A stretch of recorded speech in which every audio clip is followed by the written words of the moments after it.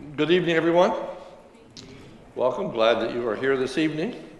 We are continuing our study in memorable verses of the Bible as we think about verses that many people have memorized. And tonight we look at probably what are the two best known verses in the book of Proverbs, Proverbs 3, 5, and 6. And just out of curiosity, how many have committed Proverbs 3, 5, and 6 to memory? Would you raise your hand? Yeah, a lot of you. It's a very comforting portion of Scripture. It's an encouraging portion of God's Word, so we want to reflect upon it tonight. Proverbs 3, 5, and 6 reads, "Trust in the Lord with all your heart, and do not lean on your own understanding. In all your ways acknowledge Him, and He will make your paths straight." The motto of my high school was exceedingly secular. It was a public school. And the motto was,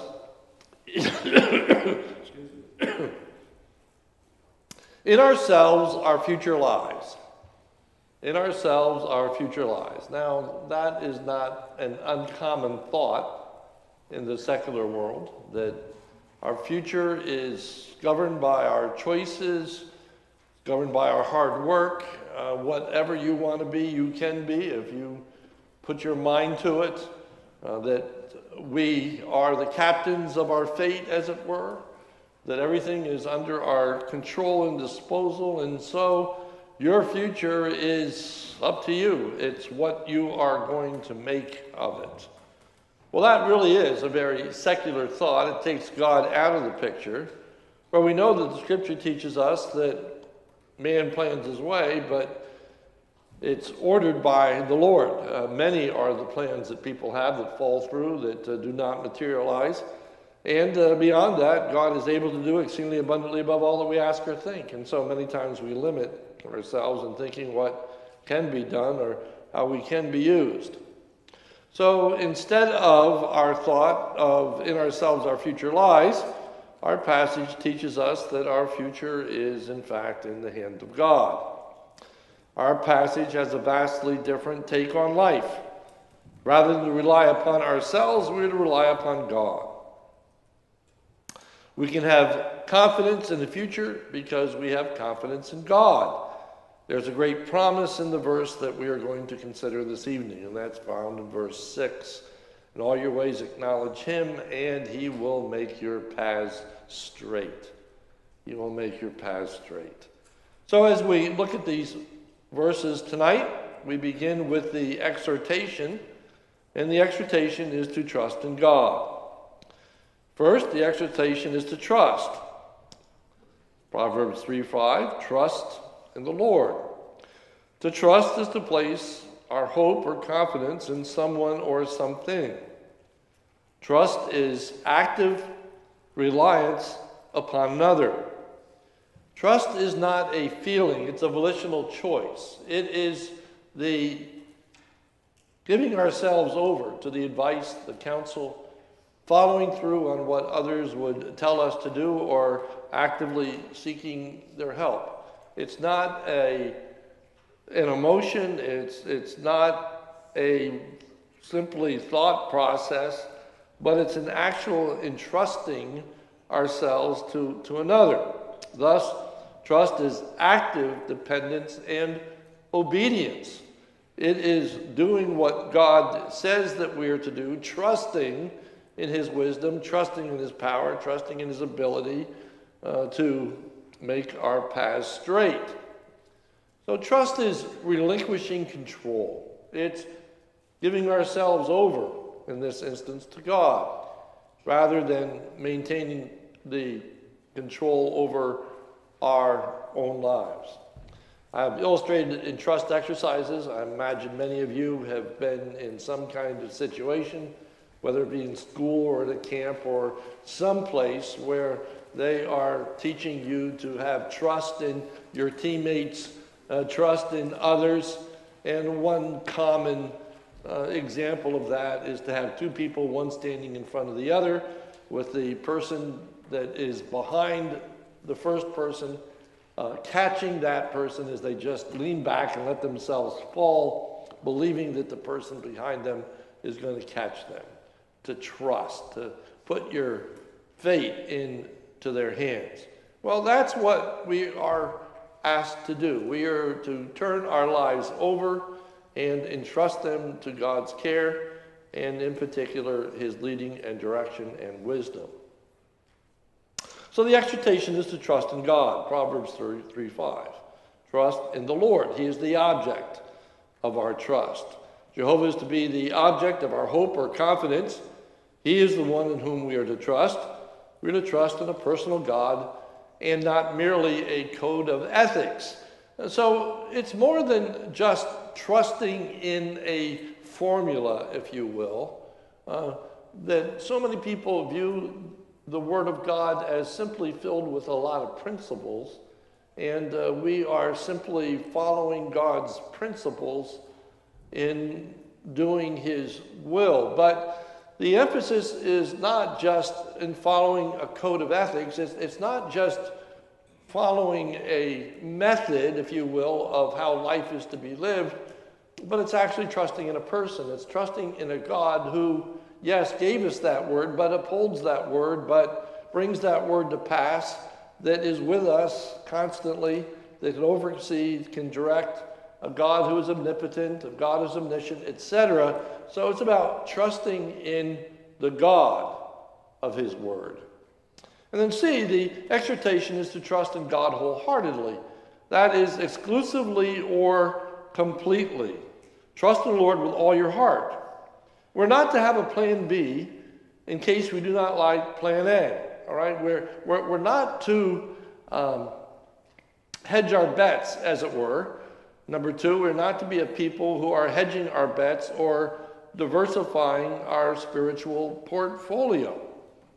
I use that because most of us are aware that in investment planning, when you have a portfolio, you are encouraged not to place all of your monies in one particular area, not to invest solely in stocks or solely in treasuries or have it all in cash, but you're to diversify. Why? Because you don't know what tomorrow holds. You don't know what the return of your investment is going to be. You don't know if the stock market's going to go up or going to go down. You don't know what the treasury rate's going to be 2 years from now.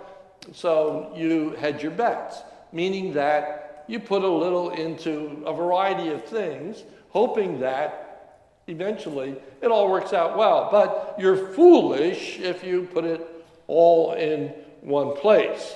Later I talk about the fact of putting your eggs in one basket. If you think about all of the catchphrases, you will realize that we are just taught that we need to be diversified in the things that we put our faith or trust or confidence in.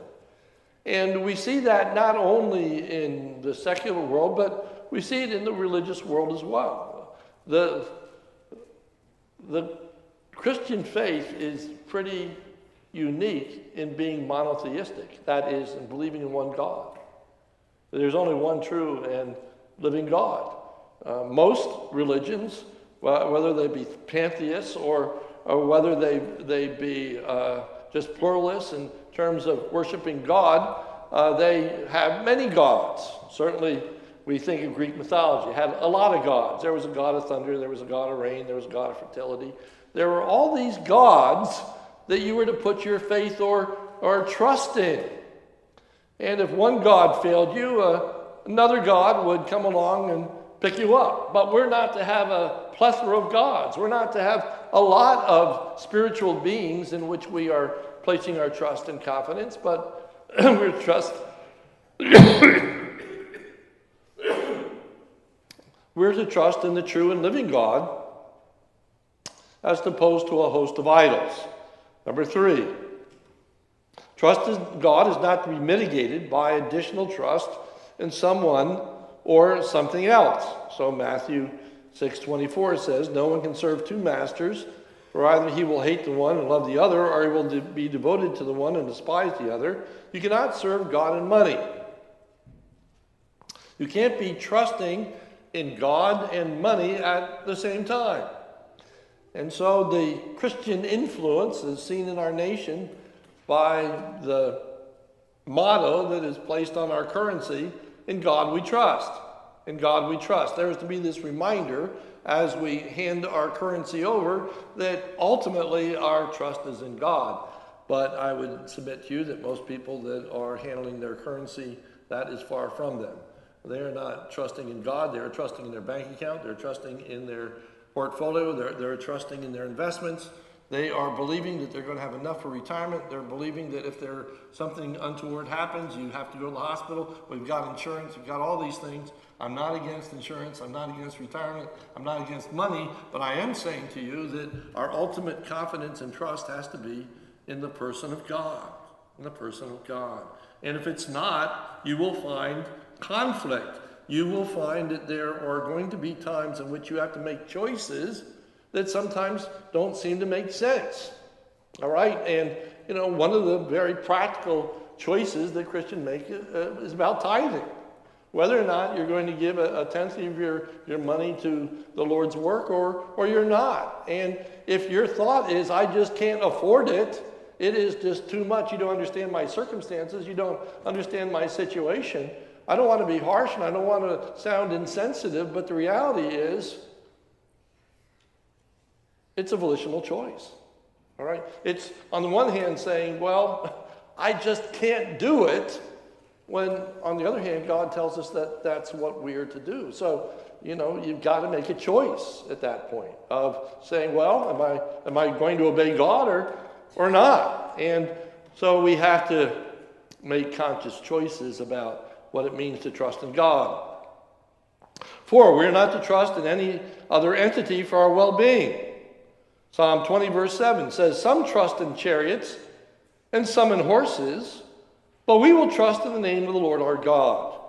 And we certainly find in the Old Testament, and as we study Kings, and in the passage that we're going to be in the next week, actually, and we find this dilemma of, are they going to place their faith and trust in the God who is going to deliver and watch over and protect them, or are they going to actually spend their monies to purchase horses and chariots and the safety that comes from foreign mercenaries?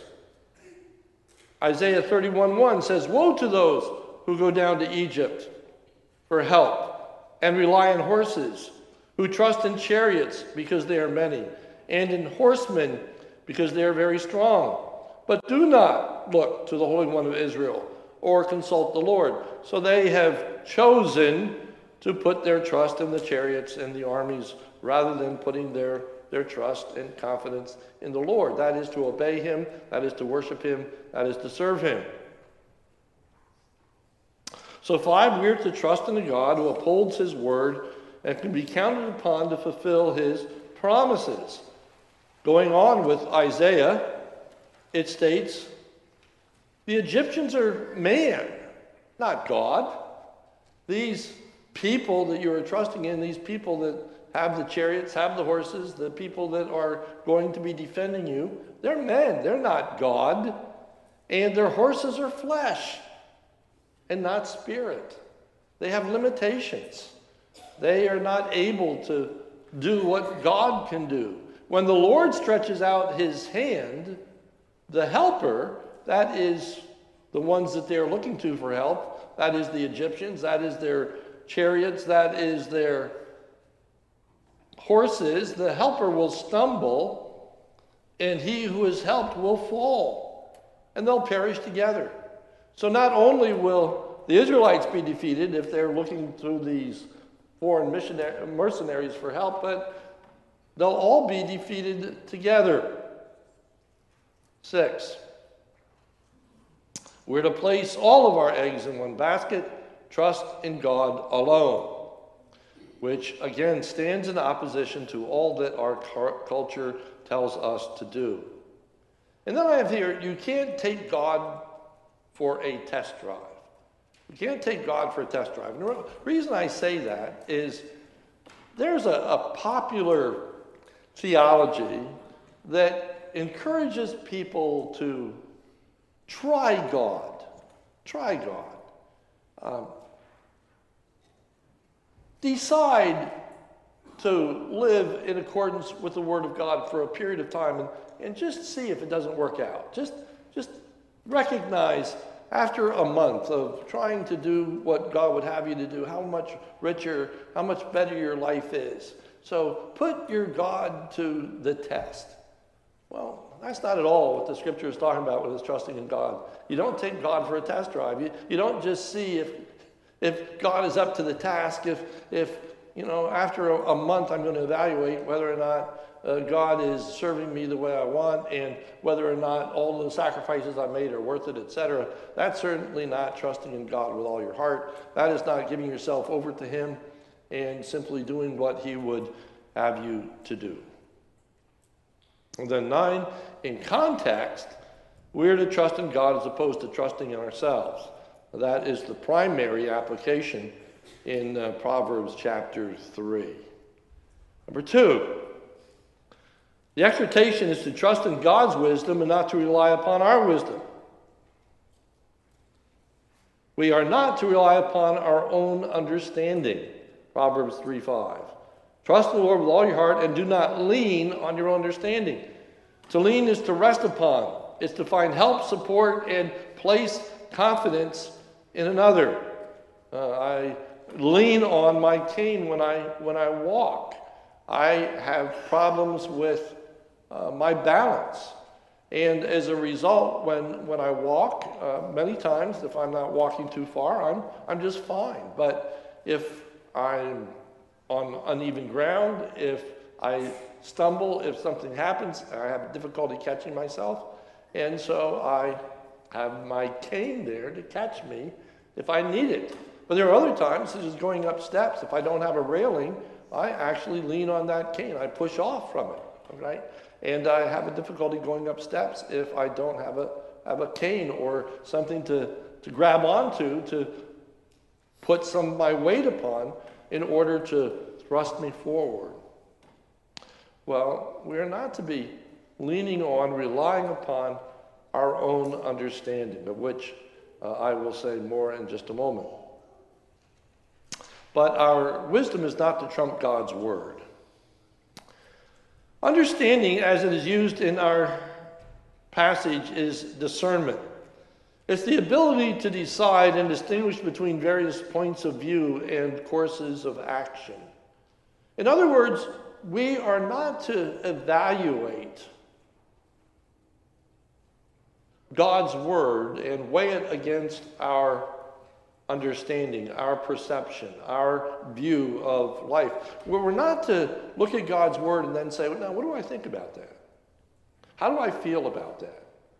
Is that a good suggestion, or is that not so good? Is that going to really work out in my favor, or is that going to be a problem? Okay, so back to the aspect of tithing. Well, the Bible says I should tithe, but I'm in debt already, and I have these other issues, and so, in my particular circumstance, what should I do? Okay, we are not to weigh God's word against our own perception of how things are going to work out. Proverbs 3:7 says, which is right in the immediate context, "Be not wise in your own eyes, fear the Lord, and turn away from evil." The evil in this instance is a failure to trust in God. It's a failure to believe His word. It's believing that you know better, wise in your own eyes, that you have confidence in yourself more than you have confidence in God's word. You believe that you know better. And so you can stand in judgment over God's word. You can make a rational decision as to whether or not it is to be followed and obeyed, or whether in your situation it's better that you don't. Proverbs 26:12 says, "Do you see a man who is wise in his own eyes? There's more hope for a fool than for him." Isaiah 5:20 and 21. "Woe to those who call evil good and good evil, who put darkness for light and light for darkness, who put bitter for sweet and sweet for bitter. Woe to those who are wise in their own eyes and shrewd in their own sight. All right, that they know better. That what God says is good is actually evil. And while you may think that who in the world is going to say that? Well, everything from child rearing to the aspect of disciplining your children. Well, if you are going to say no to your child, if you're going to deprive your child of something, then they're going to be very unhappy. And if they're going to be very unhappy, then, the next thing they're going to be involved in drugs, or they're going to run away, and they're not going to be a part of the family. And so, you just can't really, discipline your children, but try to just win them over by giving them everything they want and placating them, et cetera, et cetera. I hear amazing things that come out of the mouths of Christians. And a lot of it has to do with what the Bible teaches about who God is and how God acts. And I can't tell you how many people, when they first hear about the doctrine of election, say, well, that's not fair, that's not right, that's not what I would do, therefore God can't do that. Or I've had people be so brazen as to say, I cannot serve or worship a God like that.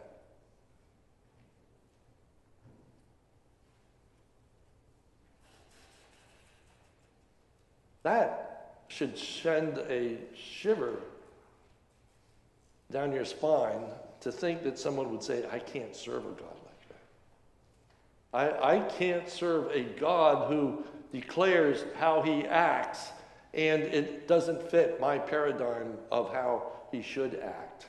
It doesn't fit my paradigm of what is fair or right or good. Therefore, I'm going to reject it.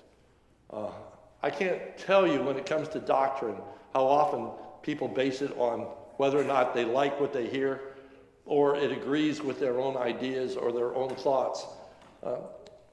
People are not disciplined to just look at the scriptures and say, what does the Bible say? And whatever it says is what I'm going to believe. And I'm going to alter my belief based on what God's word says.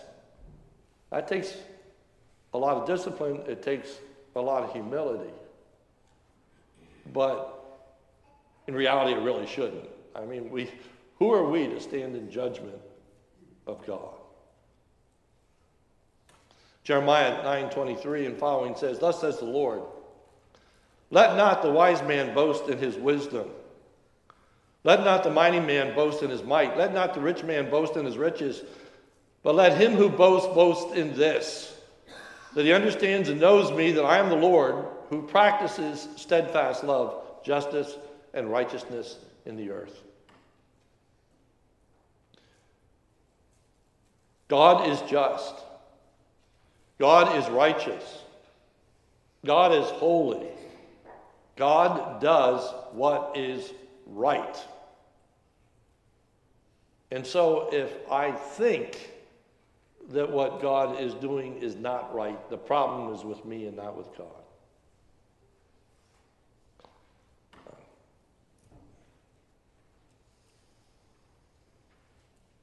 It took me a while to understand.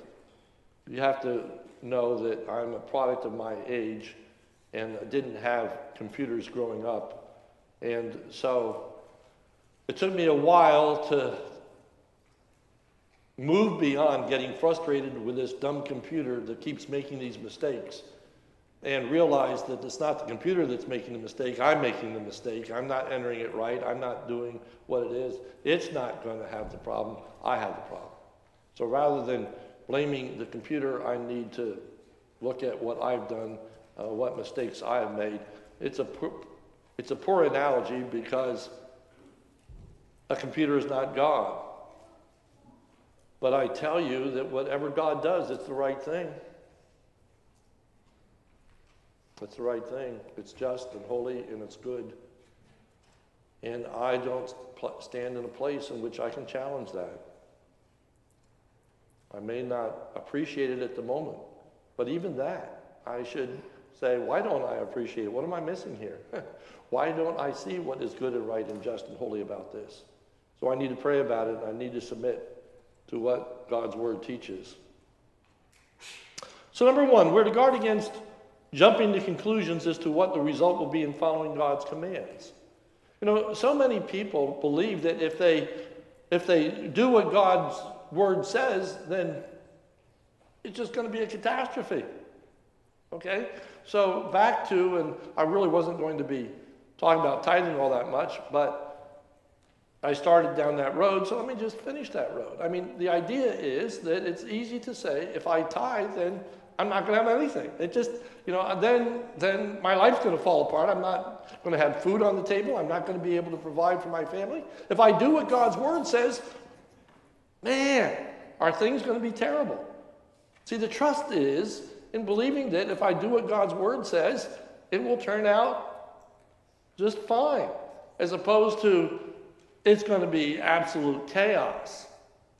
So number two, we must not rely upon our own ability to discern outcomes, but rather by faith trust God for the outcome of choices made in keeping with his word. To believe that if I follow God's word, he will watch over, he will protect, he will provide, all will go well. I don't need to come up with these scenarios in which trusting in God's word is going to result in misery, heartache, and chaos. Number three, this verse does not teach us that we as Christians must put our minds in neutral, nor does it mean that God does not intend us to use our own common sense and good judgment. What it does mean is that we're not to jump to the conclusion that somehow our life will be worse for obeying God, or conversely, that our life will be better by disobeying God.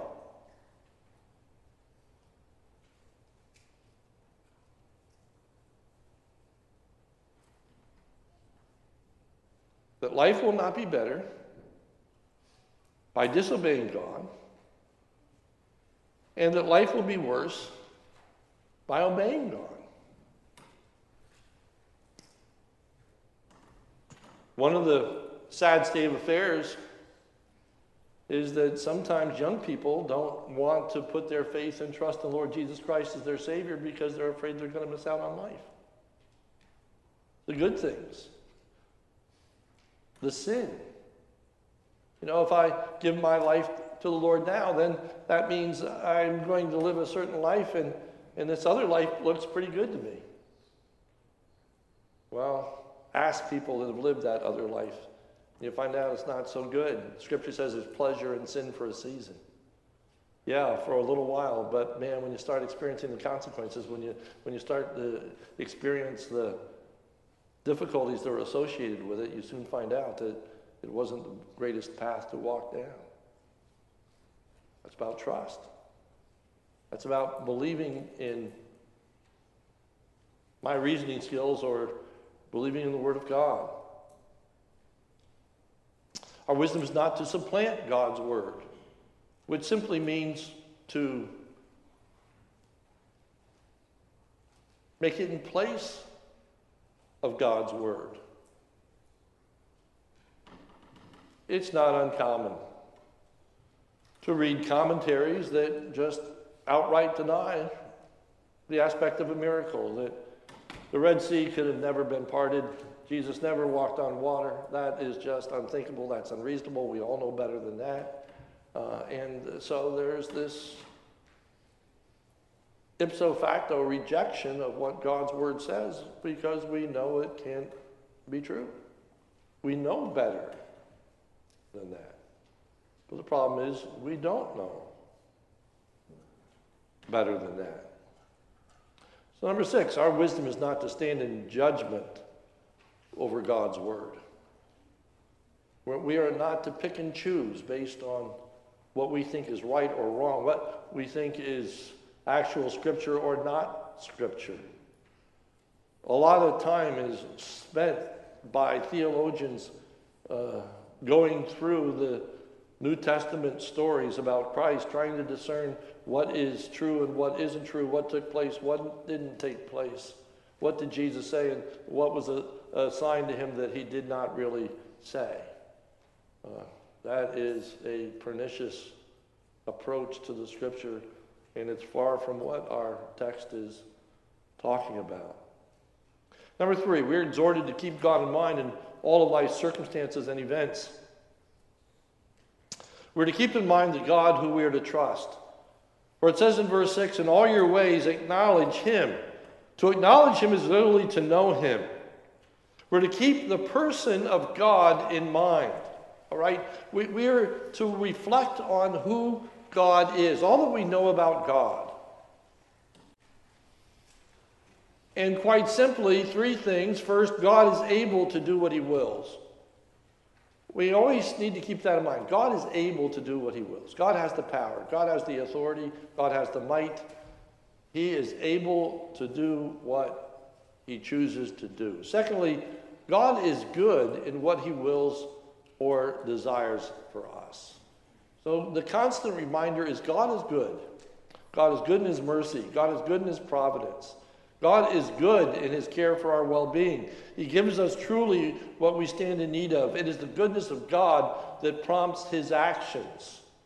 We are to believe that in everything that God does, he is good, not evil. Not evil. That what he is doing is the best thing that is to be done. And if I want to put forth an alternative of what should be done, I am rejecting the goodness of God. I'm saying there is a better way. Which brings us to see, God is wise in what he wills. Not only is God able, and not only is God good, but he's wise enough to know what is good. He's wise enough to know what is to be done. He's wise enough to advise us about how we should live and what is going to be the outcome of such choices. So God is wise. God knows how to bring about his desired end. God knows what he must do to bring about the best in us and for us. So that involves disciplining us. That involves chastening us. That involves bringing affliction into our lives, all intended for our good, all intended for our well-being, all intended for drawing us closer to God, all intended to make us more like the image of Lord Jesus Christ, all intended to make us more compassionate and caring for others to help them in similar circumstances. God is good in whatever you are facing tonight. And we are called upon to trust him that he is able, that he is good, and that he is wise. Number 3, in keeping in mind, we remember that he is the creator of the heavens and the earth. I was contemplating at one point of just doing a series on the many, many, many places that the scripture talks about the fact that God is the creator of the heavens and the earth. It just reminds us of that repeatedly throughout the scriptures. I will lift up mine eyes into the hills. From whence cometh my help? My help comes from the Lord who created the heavens and the earth. To be reminded that the one to whom you are looking is the creator of the heavens and the earth. Of all the evils in the world today, of all the pernicious teaching, of all the wrong doctrine, in my estimation, the greatest insult to God and the greatest harm to humanity is in our generation the questioning of whether God is the creator or not. Or that certainly has a different perspective on life if you understand that he is the creator. Einstein said that he was an agnostic, saying he did not know whether there was a God or not, but he did say that life doesn't make much sense without a God, but he then goes on to say, but the idea or the thought of a God is repulsive to me. Or Einstein knew that if there was a God, then he was responsible to that God. That God would rule over him, and that he would be bound to serve that God. And it's an emotional response. It's not a scientific response. It's not that I don't know that it's true. I don't want it to be true. I don't want it to be true. Well, God is the creator of the heavens and the earth, and he reminds us of it time and time again. Isaiah 29:16 says, "You turn things upside down. Shall the potter be regarded as the clay, that the thing made should say of its maker, he did not make me? Or the thing formed say of him who formed it, he has no understanding." This idea to question God and believing that it was an impersonal force or matter or what have you that is ultimately the source of life without any real causation. I mean, it really is ludicrous. You have heard me say it before, but I'm going to say it again because I want everyone to continually keep it in mind, because so often the non-believer says to the believer and thinks that they have the greatest question on earth with, who made God? Where did God come from? Because God is eternal. God is self-existent. God always was, is, and will be. He is the self-existent one. That is the whole idea of the burning bush. When God appears to Moses, he appears as a flame, but the bush is not consumed, for he is not dependent upon the bush for the existence. God is not dependent upon anyone for existence. He created himself. Excuse me. He didn't create himself. He always existed. He always existed. I would just remind you that you have one or two choices. Either God always existed, or science tells us matter cannot be created or destroyed. You know what that is? That's a statement of eternality. That's a statement of eternality. Matter cannot be created or destroyed. You all heard it. You all know it. That is what is understood as the foundational truth of science in our age. Matter cannot be created or destroyed. Those are your choices. Either an eternal God or an eternal matter. God explains where everything else comes from. Matter does not explain where life comes from, for science also says that life cannot come from that which is non-living. I mean, there are so many contradictions. People talk about the contradictions of the Scripture. Well, think about the contradictions of science for a moment. But my point tonight is not to be a science lecture. My point is to trust in God. But to reflect upon God as the Creator is very helpful in giving us a perspective on our need to trust Him. Job, in all that he is going through, in Job chapter 38, verse 2, God confronts Job and asks these questions. Who is this that darkens counsel by words without knowledge? For Job is starting to question God. Dress for action like a man. I will question you. This is God to Job. And you make it known to me. Where were you when I laid the foundation of the earth? Tell me if you have understanding. Who determined the measurements? Surely you know. Or who stretched the line upon it? On what were its bases sunk? Or who laid its cornerstone? And that goes on for 2 chapters.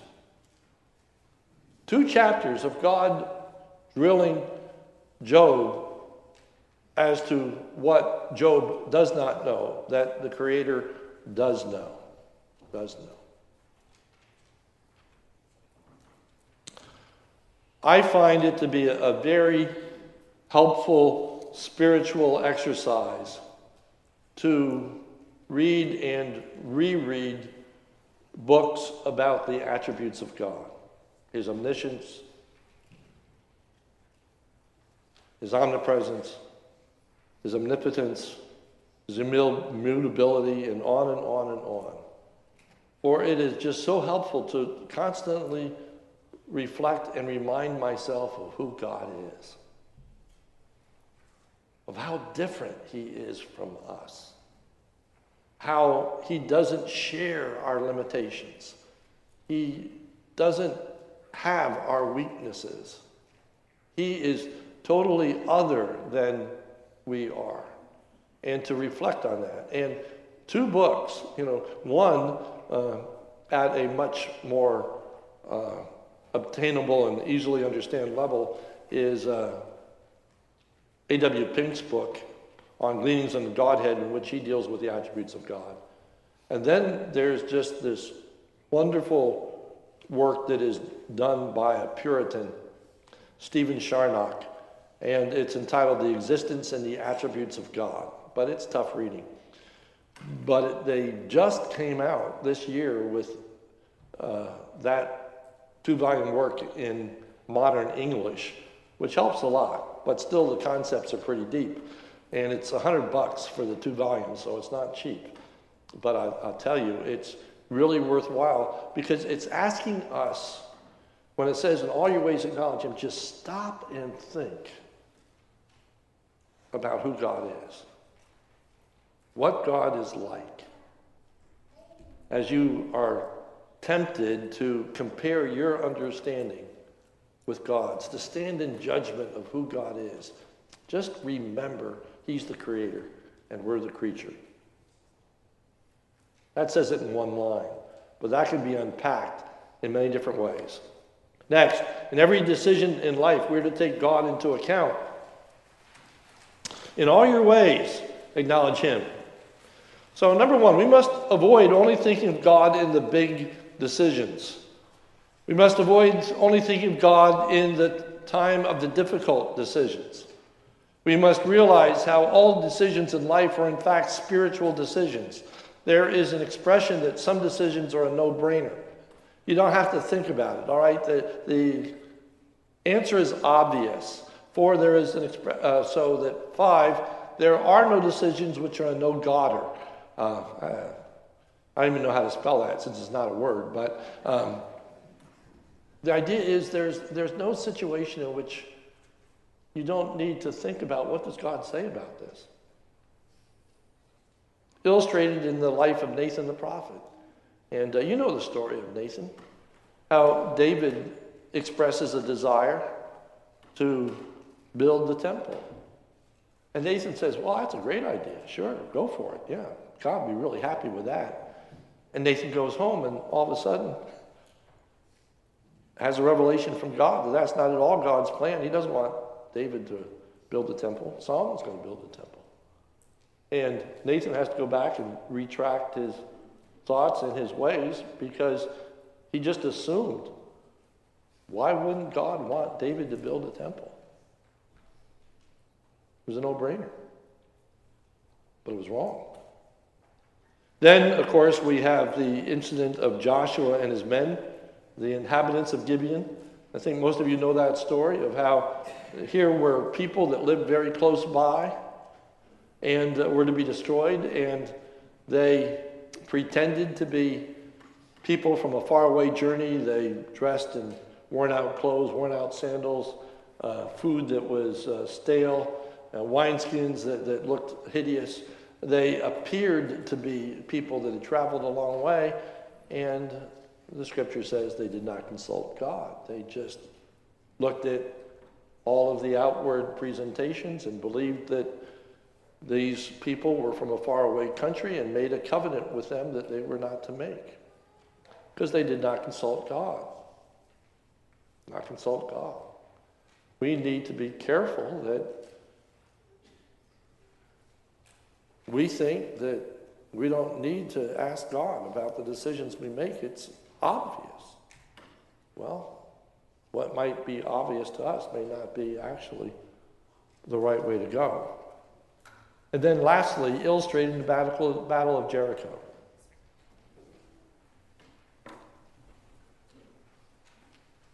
Leaning unto your own understanding.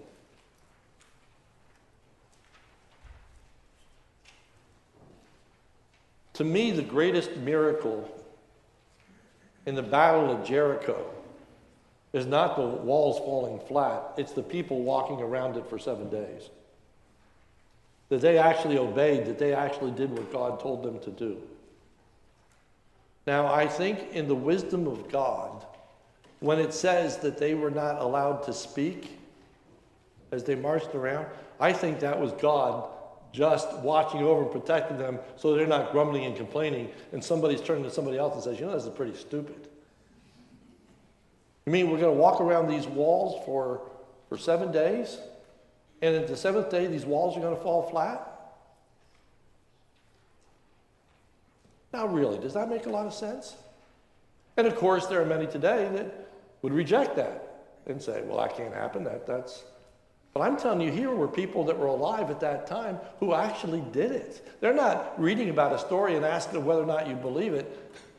They are marching around walls for 7 days, believing that on the 7th day, those walls are going to fall flat, and they do. They do. Put yourself in the shoes. What would your response have been? How would you have reacted when Moses said, we're going to march around this city 7 times, these huge walls, and we're going to just shout, and they're just going to fall flat?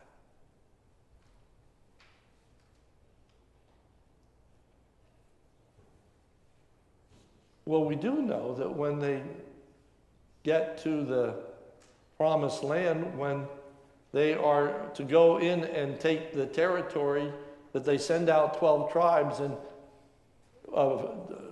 they send out spies representing the 12 tribes of Israel, and 10 come back with a negative report. 2 come back and say, let's go for it. And the people say, well, the Anakim, they're too large. We can't defeat it. Man, the walls fall flat, but these people are too big for us to take on.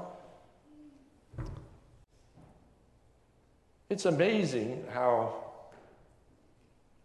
life is filled with inconsistency. And may we guard against the inconsistency in our own lives. You know, there are times in which our faith rises to the occasion. There are times in which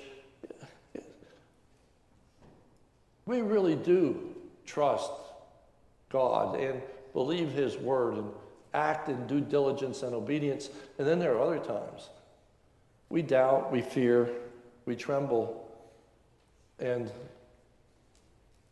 we stand aghast at what God would have us to do. So the exhortation is real and makes sense. Let me look at the last statement, the effects of trusting in God's wisdom and not our own wisdom. He will make your path straight. The path is straight, and we are not to deviate from it. We're not to turn to the right or to the left, Joshua 1:7. Only be strong and very courageous. Be careful to do according to the law that Moses, my servant, commanded you. Do not turn from it to the right or to the left.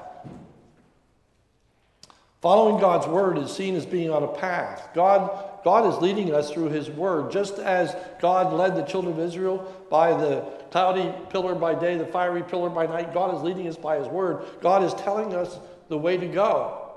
And when we depart from His word, we're deviating either to the left or to the right. We're swerving. God will keep you from wandering aimlessly. Joshua 1:7. Only be strong and very courageous. Be careful to do according to all the law that Moses, my servant, commanded you. Do not turn from it to the right or to the left, that you may have good success wherever you go. The book of the law shall not depart from your mouth, but you shall meditate on it day and night, so that you may be careful to do all according to that it is written. For then you will make your way prosperous. Then you will have good success. And then this profound statement that's found in the book of Deuteronomy that I absolutely love. Deuteronomy 1, 2, and 3. It is 11 days' journey from Horeb by the way of Mount Seir to Kadesh Barnea. In the 40th year, on the first day of the 11th month, Moses spoke to the people of Israel according to all that the Lord had given them in commandment. They wandered for 40 years and 11 months. They wandered around in circles because they failed to trust God. And what should have been an 11-day journey,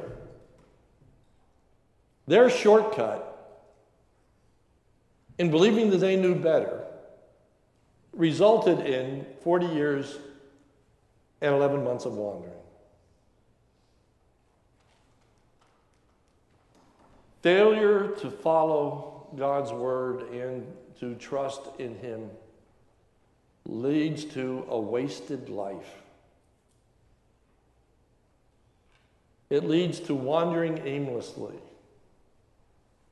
It leads to setting your own course only to find that you need to backtrack. It's a life of regret. It's a life of waste. It's a life of misery. It's a life of hardship. It's a life of difficulty.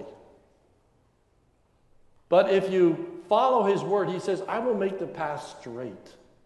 King James says, I will direct your paths. The idea is that he will prosper. He will achieve what he says he will do. It is simple in that we are just asked, don't turn to the left or don't turn to the right. Don't leave the path. Don't forsake God's word. Don't stand in judgment over what God tells you to do. But simply do it, and he will lead you directly to the promised land. He will bless your way. Our Father, thank you for your word. Help us to trust in you. We pray for the day camp meeting that is to, the meeting that is to follow. I trust that you would bless, and we thank you for your word. Help us to believe it. Help us to obey it. Lord, give us hearts of trust. For it's in Jesus' name we pray. Amen. Thank you, and we are dismissed.